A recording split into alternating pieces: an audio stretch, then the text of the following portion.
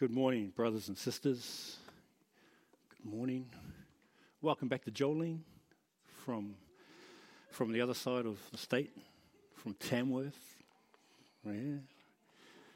If you have an opportunity to catch up with Jolene, catch up with her. She has a wonderful testimony of just what God's doing in her life, which is really quite exciting.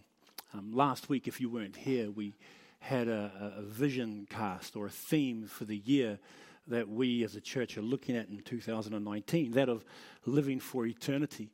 And the whole idea of this was about us being heavenly minded, about us looking beyond the here and now, which is what we exist in, and interpreting everything that we experience in the here and now with the life and the existence that is to come in eternity.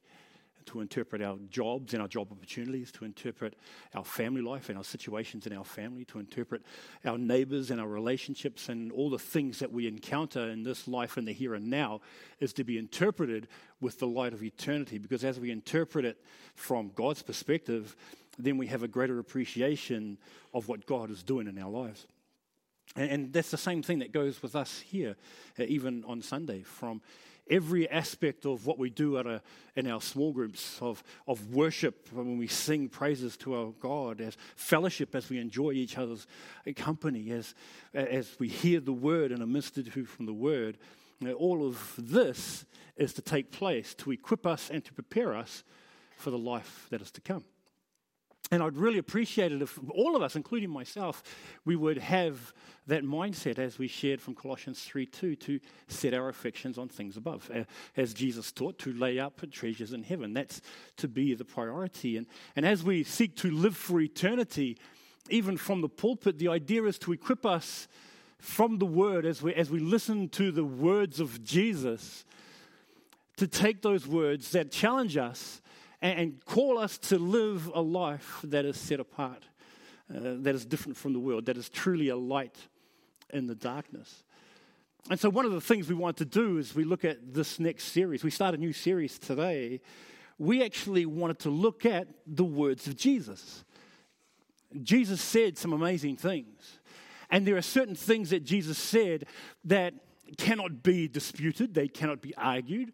For example, when he says, "By this shall all men know that you're my disciples, by your love for one another." There's no misinterpretation of that. People know the reality of Jesus Christ by how we treat each other. That makes sense. We talk when he talks about just loving one another. That, once again, there's no misinterpretation. You can't change that to mean something else. That's exactly what it means.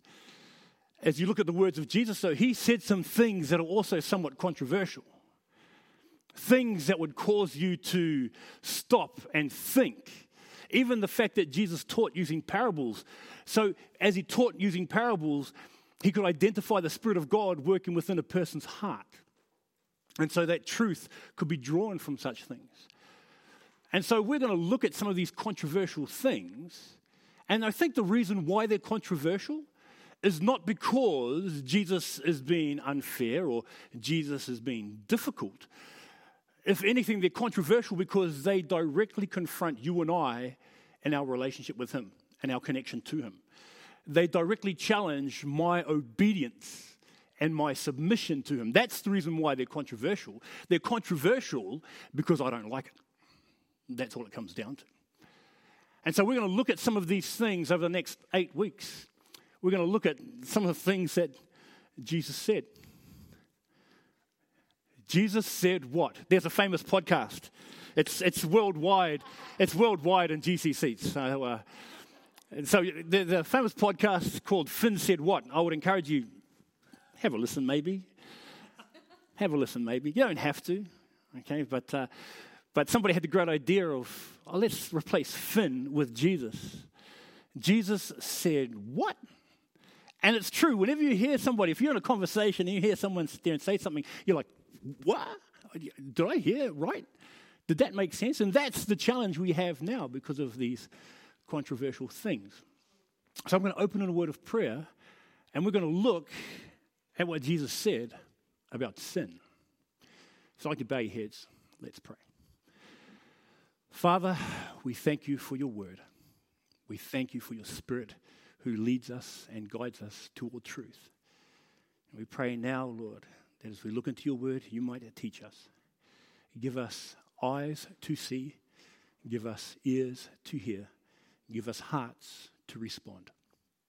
May the words of my mouth and the meditation of my heart be acceptable in your sight this day. In Jesus' name, amen. Jesus said what about sin? And this starts off with the most obvious of questions. What is sin? Now, if you ask anyone today, the common person, what is sin? The response you will get 9 times out of 10 is the bad stuff we do. The bad stuff we do. You ask children in Sunday school, what is sin? Lying. What is sin?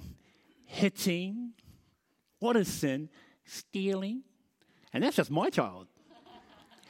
But you ask what is sin, and from the child in Sunday school to the child at school to the adult, that is the most common answer. And the thing is, even when you ask Christians, they say the exact same thing, but they qualify that phrase by adding the 2 words, against God. It is the bad stuff that you do against God. And that's pretty much how we define what sin is. Even for us as Christians, when you look in the scriptures, we are given an itemized list of the 7 things God hates.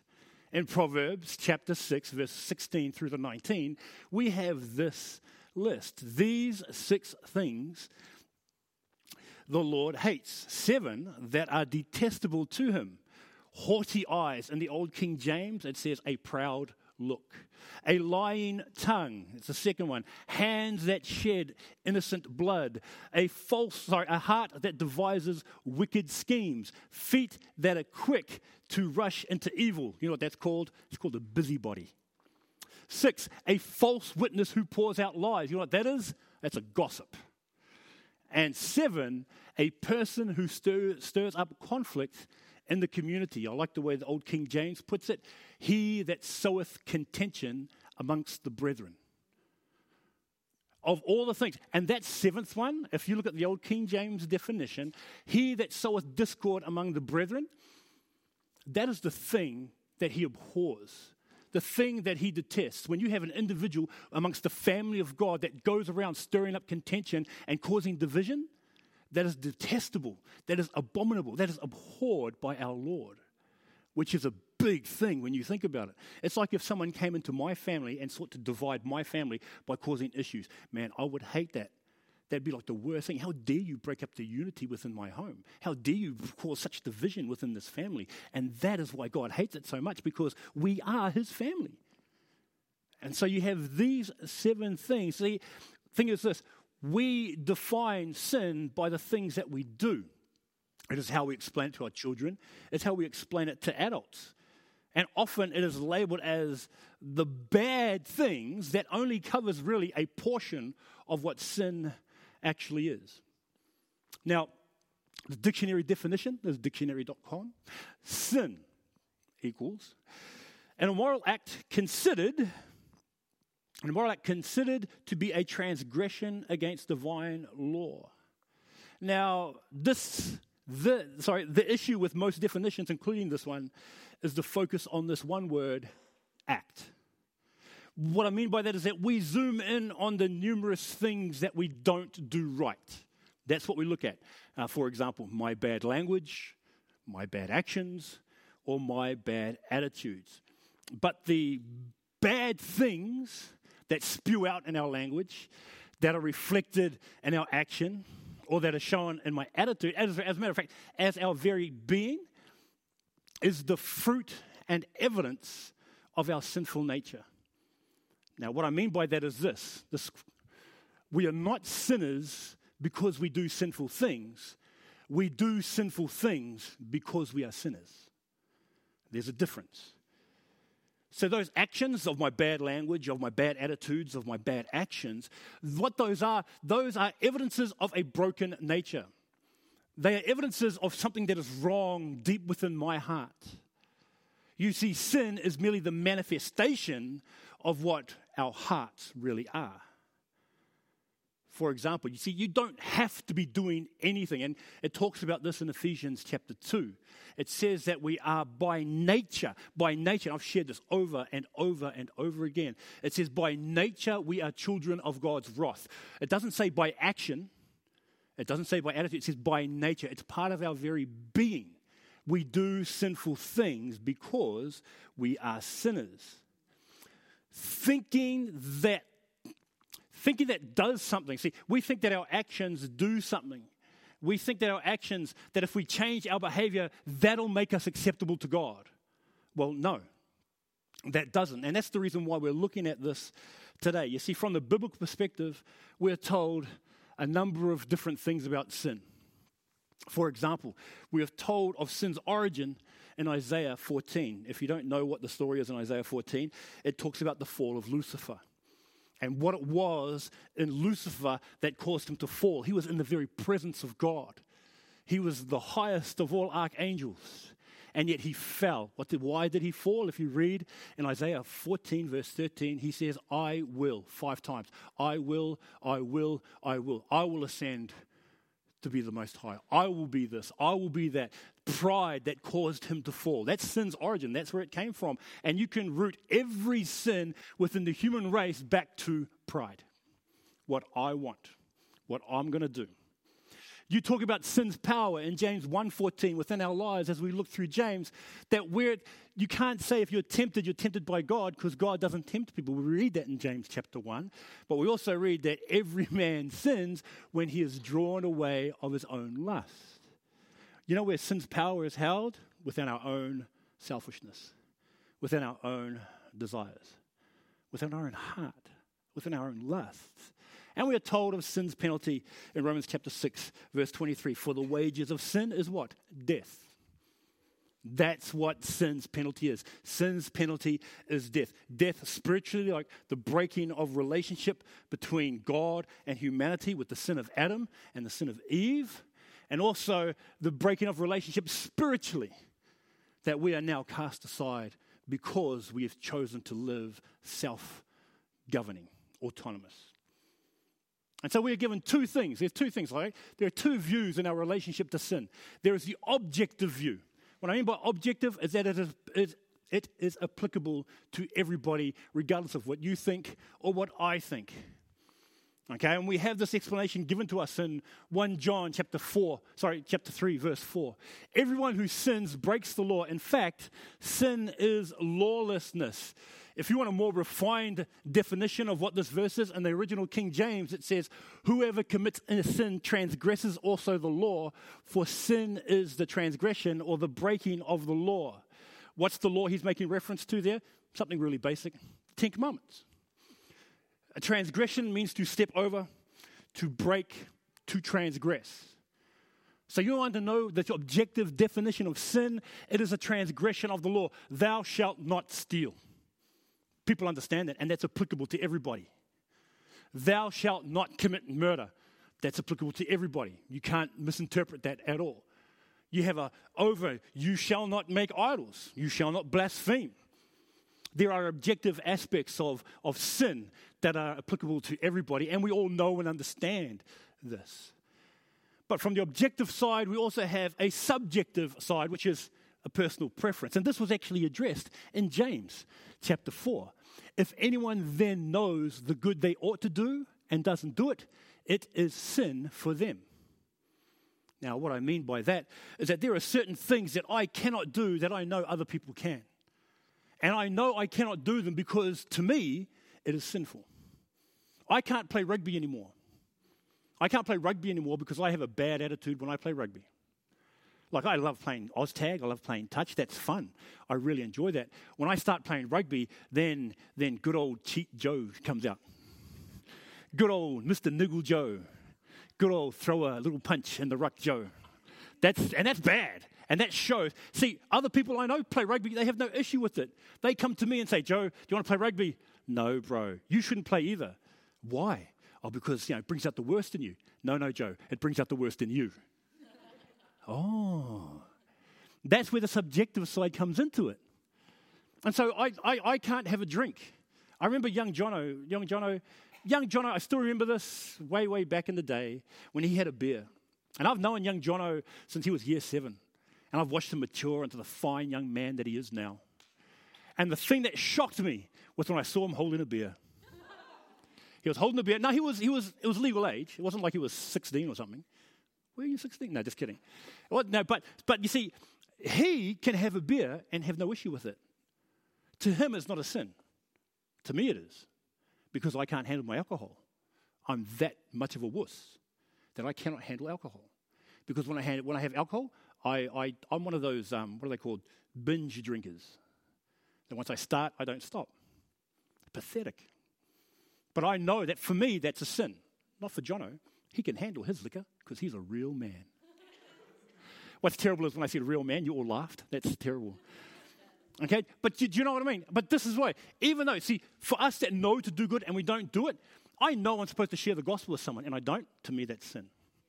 I know I'm supposed to show forgiveness to someone and I don't do that. To me, that is sin. So there's that subjective aspect. Okay? I don't go over and come along my brother and my sister and pray for them and encourage them. Well, then to me, that is sin because I know that that is the good that God has called me to do.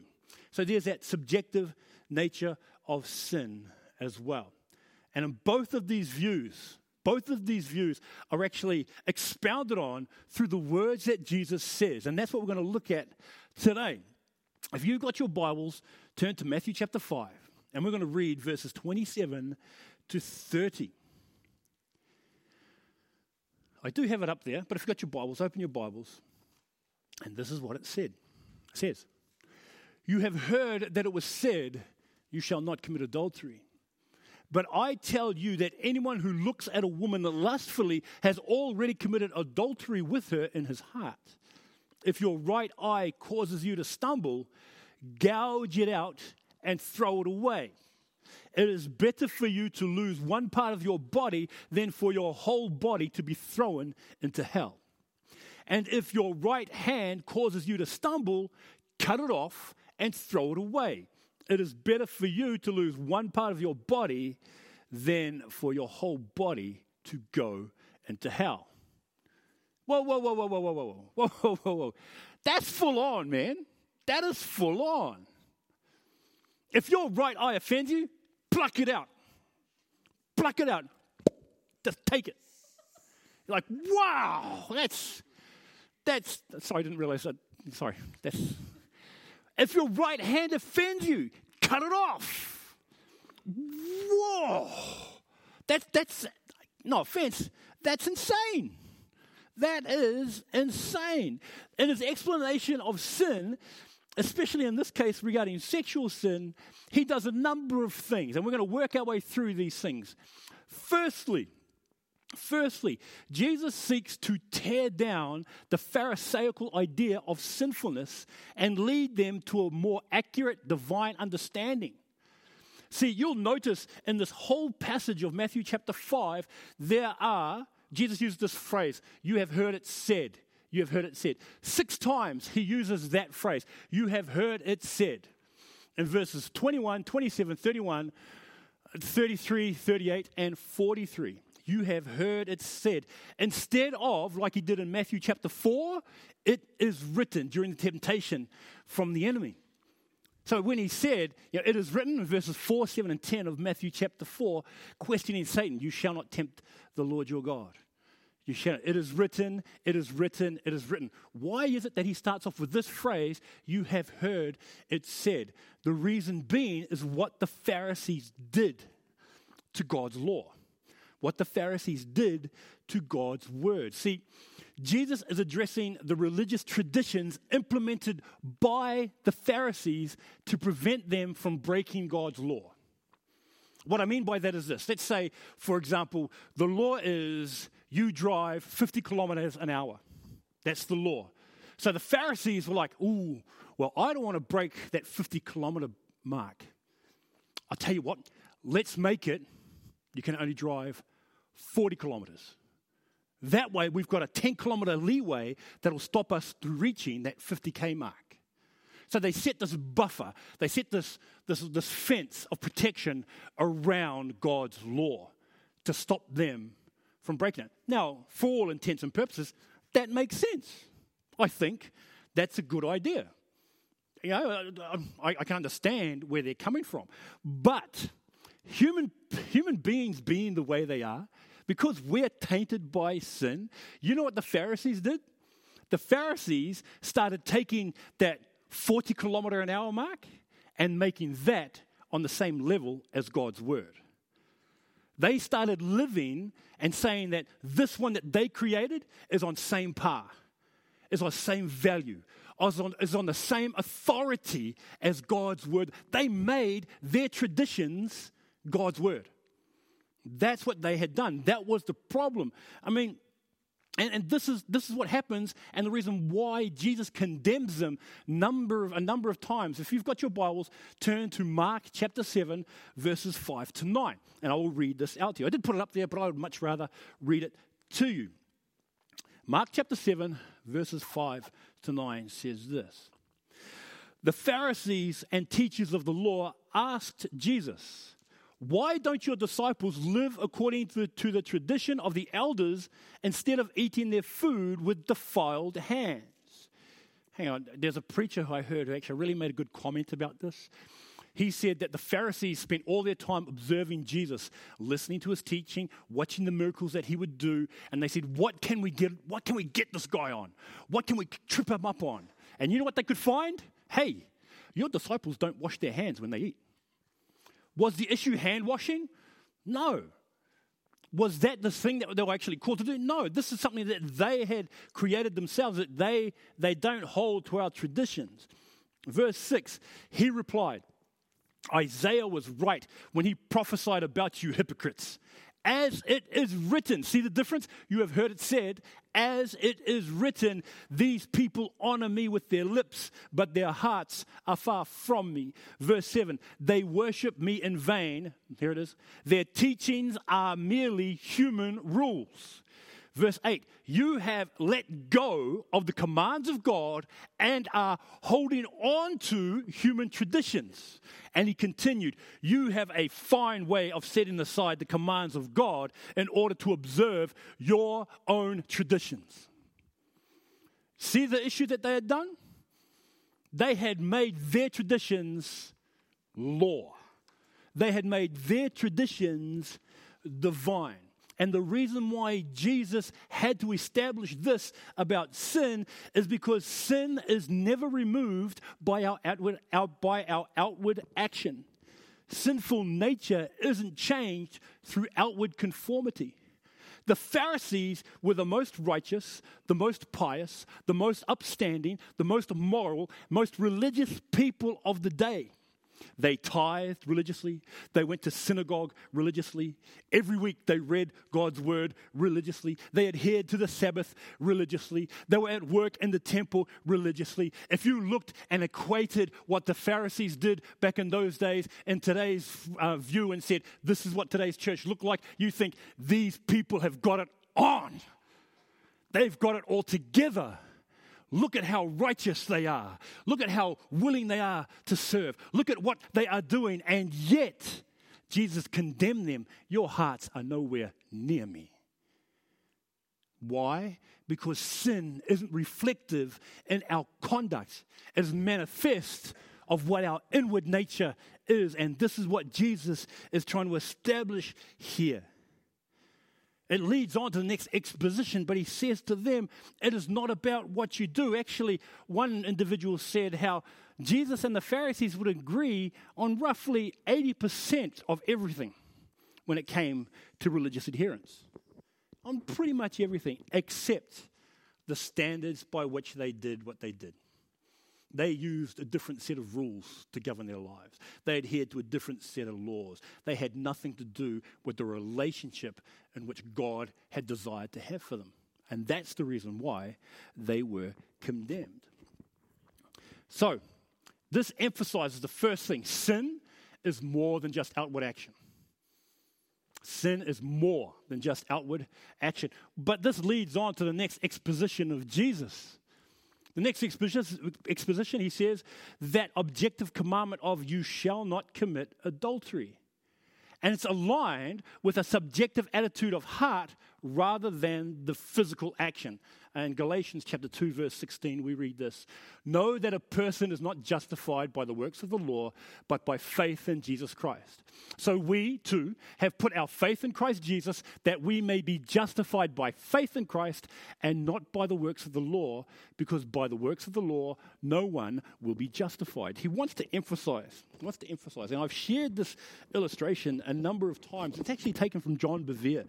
John Bevere, which is, I really enjoy reading some of his stuff and listening to some of his sermons. But in this passage of Matthew chapter 5, I think I still have it there. In Matthew chapter 5, the breaking of the law would involve somebody. So if someone was to commit adultery, the breaking of that law is if someone physically transgresses that law. Meaning someone has a sexual encounter with someone other than their spouse. That's how the law is broken. Thou shalt not commit murder.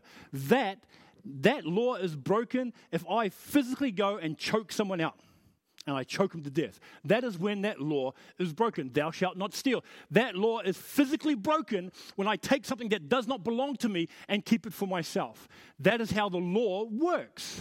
What does Jesus say? Jesus says, if you look at a person with lust in your heart, you have committed adultery. You see the difference? It's not just action. It is the attitude of heart that is manifest as well, which means that if you look at a person with lust, then you're guilty of adultery in your heart. That if you hate somebody without just cause, you're guilty of murder within your heart. That is what the Word of God says. So he's trying to change the focus. You see, lust is lust, whether it is manifest in action or harbored in the secretness of your mind. It is still lust. That is the reality. It shows you and I that the gauging of sin is determined by how God sees it and not how you and I justify it. Sin is sin, irrespective. And I know how easy it is to justify one's sin. I know how easy it is to justify that bad attitude I have toward a brother. I know how easy it is to justify the reason why I don't fulfill certain responsibilities. Because they did this, because they did that, because they said that. No, that is not what you and I are called to. You see, the heart is to be measured by grace. The heart is to be measured by the relationship we share with our Lord. The adherence to the law only reflects, and here's the thing, only reflects a little bit of what our heart is like. But this is the standard to which Jesus has called me to. That if I dwell in my heart, if I linger in my heart, if I entertain thoughts in my heart, that will draw me further away either from Him, draw me further away from my relationship with my wife, that will draw me away from my relationship with my children. That is just as damaging and just as heartbreaking to the heart of God than physically doing it. Now, this is the reason why he establishes this regarding sin. The first thing was changing the viewpoint of what sin is. The second thing is changing the measurement by which sin is gauged. This is what Jesus does. You have heard it said, you shall not commit adultery, but if you look at someone, you're guilty of adultery in your heart. Those are he's trying to change the focus that the Pharisees had. He's trying to change the focus that you and I have. Which means this, if my nature cannot be changed by physical effort, by the conforming to a set of standards, by the changing of my behavior, if I cannot change my standing before God through my physical action, how is that done? How then does one be made acceptable to God? And this is the whole story of the gospel. This is what Jesus had to come to this life. This is why he clothed himself in human form. and experienced the things that we experienced, and yet was without sin. And so for us as non-Christians, when we're non-Christians, it was the point of bringing us into humility of saying, Lord, be merciful to me, a sinner. Lord, save me from my sin. And as Christians, it's the charge for us to do as Paul encourages us, to cast down imaginations and every high thing that exalts itself against the knowledge of God, and bring into captivity every thought to the obedience of Christ. Now, I remember many, many years ago, this would have been 2006. 2006, and a year 8 boy came to me and said, Joe, that is not fair. That is not fair. And I said, what do you mean? That is not fair that God condemns me over my thought life. That is not fair that even though I did not act on how I thought or how I felt, that God would condemn me for my sin. And Tim Hawkins, who was the youth pastor for 30-odd years at St. Paul's Castle Hill, I remember his answer to that was, you're not being condemned for your thought life. You're not being condemned for those feelings that you have. He says, then why am I being condemned? You're being condemned for not meeting God's 2 greatest commandments. What are those? That you love the Lord your God with all your heart, soul, mind, and strength, and that you love others as yourself. That's where the condemnation comes. Which stopped them to think, wow, okay. Why? Because the thought life is an expression of one who does not love the Lord their God with all their heart, soul, mind, and strength. That how they feel is an expression of one who does not love others as they love themselves. And because of that, that is where condemnation comes. But it's from here, from those, I guess you could say, foundational things, or what I like to call the setup. If you've played volleyball, you have your set. You have your set so you can spike it. So Jesus speaking about, you have heard it said, you shall not commit adultery. That's the set. And now he's going to bring the spike. The spike is that controversial statement. What if your right eye causes you to stumble, if your right hand causes you to stumble, gouge it out, cut it off, and throw it away. Now, the reason why this is controversial is that people use things like this to maintain power. People use things like this and the misunderstanding of them to have sway over individuals. You want to see this happen in 16th century England. William Tyndale, whose major heartbeat was I would encourage you, read some of the church history biographies. Read what some of the people went through throughout history so that we could have the Word of God in English. William Tyndale was a man who translated the Bible into English, and he was killed for it.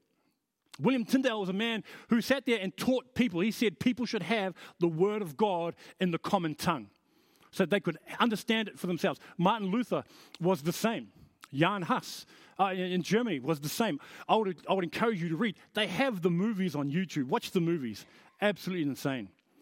But he was challenged. I would read the book, but watch a movie as well. If you're not going to read a book, then watch the movie. Okay? But the thing about William Tyndale is this. He was having a meal, and he was told by one of the clergy this. God's word says, if thine eye offend thee, pluck it out. Give the scriptures to ignorant men, and they'll soon be tearing out their own eyes. Hither and yon will be a nation of blind men. That was their reason as to why they didn't want to have the word of God in the common tongue. Tyndale's response, without God's word, we are a nation of blind men. And he went and he sought to interpret the scriptures into English. And this is the reason why, okay? This is what happens. But Jesus was not saying physically, if you do something wrong, pluck out your eye. If you look at something you're not supposed to, pluck out your eye. If you do something you're not supposed to, cut out your hand. What that's called is what's called an ascetic lifestyle. An ascetic lifestyle. And what an ascetic lifestyle is this? The trying to gaining of spirituality and acceptance of God through causing yourself physical pain. And I would do this as a youngster. As a young Christian man who was trying to earn God's favor, I would do something wrong. I might have looked at something that I shouldn't have looked at. I might have done something that I shouldn't have done. And you know what I'd do? I would sit there and I would punish myself in a means to regain God's favor. That's what I would do. until I learned that God doesn't want my pain. Until I learned nothing I could do can earn God's favor. You know why I don't have to punish myself? Because Jesus took that punishment for me.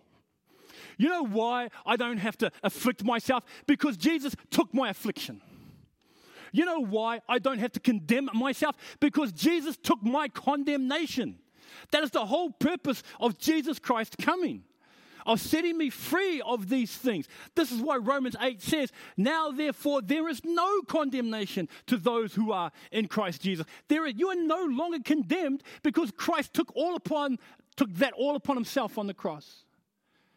And so when he sits there and he talks about, look, if you do something, pluck out your eye. If you do something, cut off your hand. He's explained to them a couple of things. One, the seriousness of sin. The seriousness of sin. That you would be willing to do something to show, this is how serious God views it. How serious am I? How serious am I? How remorseful am I when I do something I am not supposed to do? How remorseful. The fact that I've broken my relationship with my God, and because the relationship with my God is broken, the fellowship I have is gone. I've broken the fellowship I have with you, with my brothers and with my sisters. Do I see the damage that can be done? One individual said this, the eye is referring to what we allow ourselves to see. The hand is referring to our actions. If there is something in our lives that continually causes us to fall into sin, adultery or otherwise, then we need to cut that out of our lives. This is just as painful as plucking out our eyes or cutting off our hands. We need to focus on the rewards as Jesus soothes our pain. This is what the eye and the hand represent. And you know, and I know, that there are sometimes really difficult choices that need to be made if they are impairing our relationship with Jesus. Whether it might be a friendship we may need to cut off. Whether it may be an individual that we should stop seeing. Whether it be something that is affecting each and every one of our lives, whether we would be willing to cut that out and throw it away. I know for myself that I've had to do this. I know that there are friendships that I used to have, and that because of those relationships, I had to cut them out of my life. And you know what happened? I was mocked for it. I was made fun of. I was basically persecuted. But, as Romans 8 says, for I count the things that occur are not worthy to be compared for the glory that shall be revealed in us. That the suffering in this present world is not worthy to be compared for that which shall be revealed in us. See, this is what we should be willing to do. This is what Jesus is trying to communicate in this passage. So, what things in our life are we willing to cut out? Are we willing to do away with? Are we willing to pluck away? That's one of the first things he's trying to explain when he talks about the whole thing of cutting away and plucking out. The second thing he's trying to communicate is the willingness to cast out. The willingness, not to cast out, the willingness to consecrate our lives to the things of Jesus Christ. To consecrate onto that which has long-lasting, eternal benefit. As we talked about last week, it's about looking at the bigger picture, looking at the eternal destination. And that means we have to weigh up the temporary relief or enjoyment of this season and see whether it's worth what we have that's awaiting us as we look to the eternal. And lastly, Jesus emphasizes in this description the reality that salvation from sin, that salvation from the sin that's a part of us and cannot be taken away from doing good, can only come about by the means by which God has set in place for us. Jesus was establishing here to the Pharisees the seriousness with which God views sin. It's not to be trifled with. It's not to be taken lightly, because sin can enslave you. Sin can destroy people. Sin can break relationships with God and with each other. Isaiah 59 verses 1 and 2. Surely the arm of the Lord is not too short to save, nor his ear too dull to hear. but your iniquities have separated you from your God. Your sins have hidden his face from you so that he will not hear. And it's of note that Jesus uses the same description in another passage. If you turn to Matthew chapter 18, verses 6 to 9. So the same issue of adultery that he addresses in such a serious way, he also uses regarding how people cause others to stumble. How people who deliberately compromise dabbling with the world instead of reaching out to it are given the same condemnation. In Matthew chapter 18, verses 6 to 9, we read, "If anyone causes one of these little ones, those who believe in me, to stumble, it would be better for them to have a large millstone hung around their neck and to be drowned in the depths of the sea. Woe to the world because of the things that cause people to stumble. Such things must come, but woe to the person through whom they come. If your hand or your foot causes you to stumble, cut it off and throw it away. It is better for you to enter maimed or crippled than to have 2 hands or 2 feet and be thrown into eternal fire. And if your eye causes you to stumble, gouge it out and throw it away. It is better for you to enter a life with 1 eye than have 2 eyes and be thrown into hell." Jesus' shocking words to the religious leaders of his day are, sadly, just as applicable now as they were then. For the 21st century church, it is the honest examination, it is our honest examination of how we are to view our standing before him. If you look at a relationship that you have in your life, you protect it, you cherish it, and you'll do whatever you can to make sure that that relationship is cherished and protected. This is what we're called to do for our Lord. The problem is, are we holding to the traditions we have created in order to show how spiritual we are before others? Am I holding to a standard of my own devising instead of the standard that is held within God's Word? We do this often, and I still do this now. We have to have the honesty, the spiritual integrity to question some of the things we set in place around us. And whether the thing that I'm holding you to is actually God's word and God's calling on one's life or my expectation of you. And that can only be reached through prayer and submission to who he is. Are you doing the same of me? Am I doing the same of you? If you reach this conclusion, I think, honestly, there needs to be a repentance of heart, a reconciliation of relationships, to allow God in his grace to work that grace within our hearts, to openly and honestly admit our failings and allow God to restore that which we have broken. When I look at the seriousness of sin, I see the salvation of our Savior. When I look at the seriousness of what it cost him, I can understand why then the plucking out of an eye or the cutting off of a hand is the illustration he uses. It was costly. It cost him so much. It cost the life of his son. Sin is costly. Sin is serious. Sin is deadly. And in order to pay a serious price for sin, it cost him his life in order to pay that price. That resulted in a brutal, unfair, unjust death for us. He said what he did so we can have a small insight into his heart for us. That it was not an eye he was willing to lose, but his life.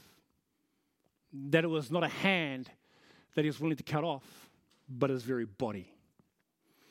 That it was not something temporary that he's willing to sacrifice, but everything that he is, so that we could experience the joy of being made sinless in his sight. So, perhaps we can start, as we look at our lives, with the words of the psalmist. That as we look at what Jesus said about sin, we can come before him and say, search me, O God, and know my heart. Test me and know my anxious thoughts. See if there is any offensive way in me, and lead me in the way everlasting. As I dwell upon the words Jesus said, I think that is a good place for us to begin. We are told in 2 Corinthians to examine ourselves as to whether we be in the faith. We are told here by the psalmist to search, well, not even search me, to ask God to search me. And as he reveals the things within our heart that we've set up, the laws, the expectations, the personal things that we've placed on the same level as God's word, that he, by his grace, will give us the courage, give us the strength, and give us the wisdom to tear those things down so that we might serve him openly and honestly the way he desires us to serve, and not what I think. Does that make sense? So I want to encourage you to take these words that Jesus said seriously and see what he does in our lives this coming week. I'm not going to ask the music team to come out, but I will ask the prayer team to come forward. So if the prayer team can come forward, please, that would be greatly appreciated. When I close in prayer, I would like to ask anybody to come up, and if there are things in your heart, things in your life that you've set up, if there are things that you know is not of God, whether it might be an attitude, whether it might be an action, whether it might be anything, something that you desire God to grant you deliverance from, then I would love for you to come forward so we can pray for you. Pray for you so we can pray for each other, actually. I would encourage you to find someone to pray with, to pray for each other, because we're in this journey together. We're on our journey to the eternal. We're on our journey to be with our Lord Jesus. And I think it would be best if we could pray for each other on that journey, to come alongside and to encourage us, to bless us, to equip us as we look to the future. So if you'd like to be upstanding, I'll close in prayer.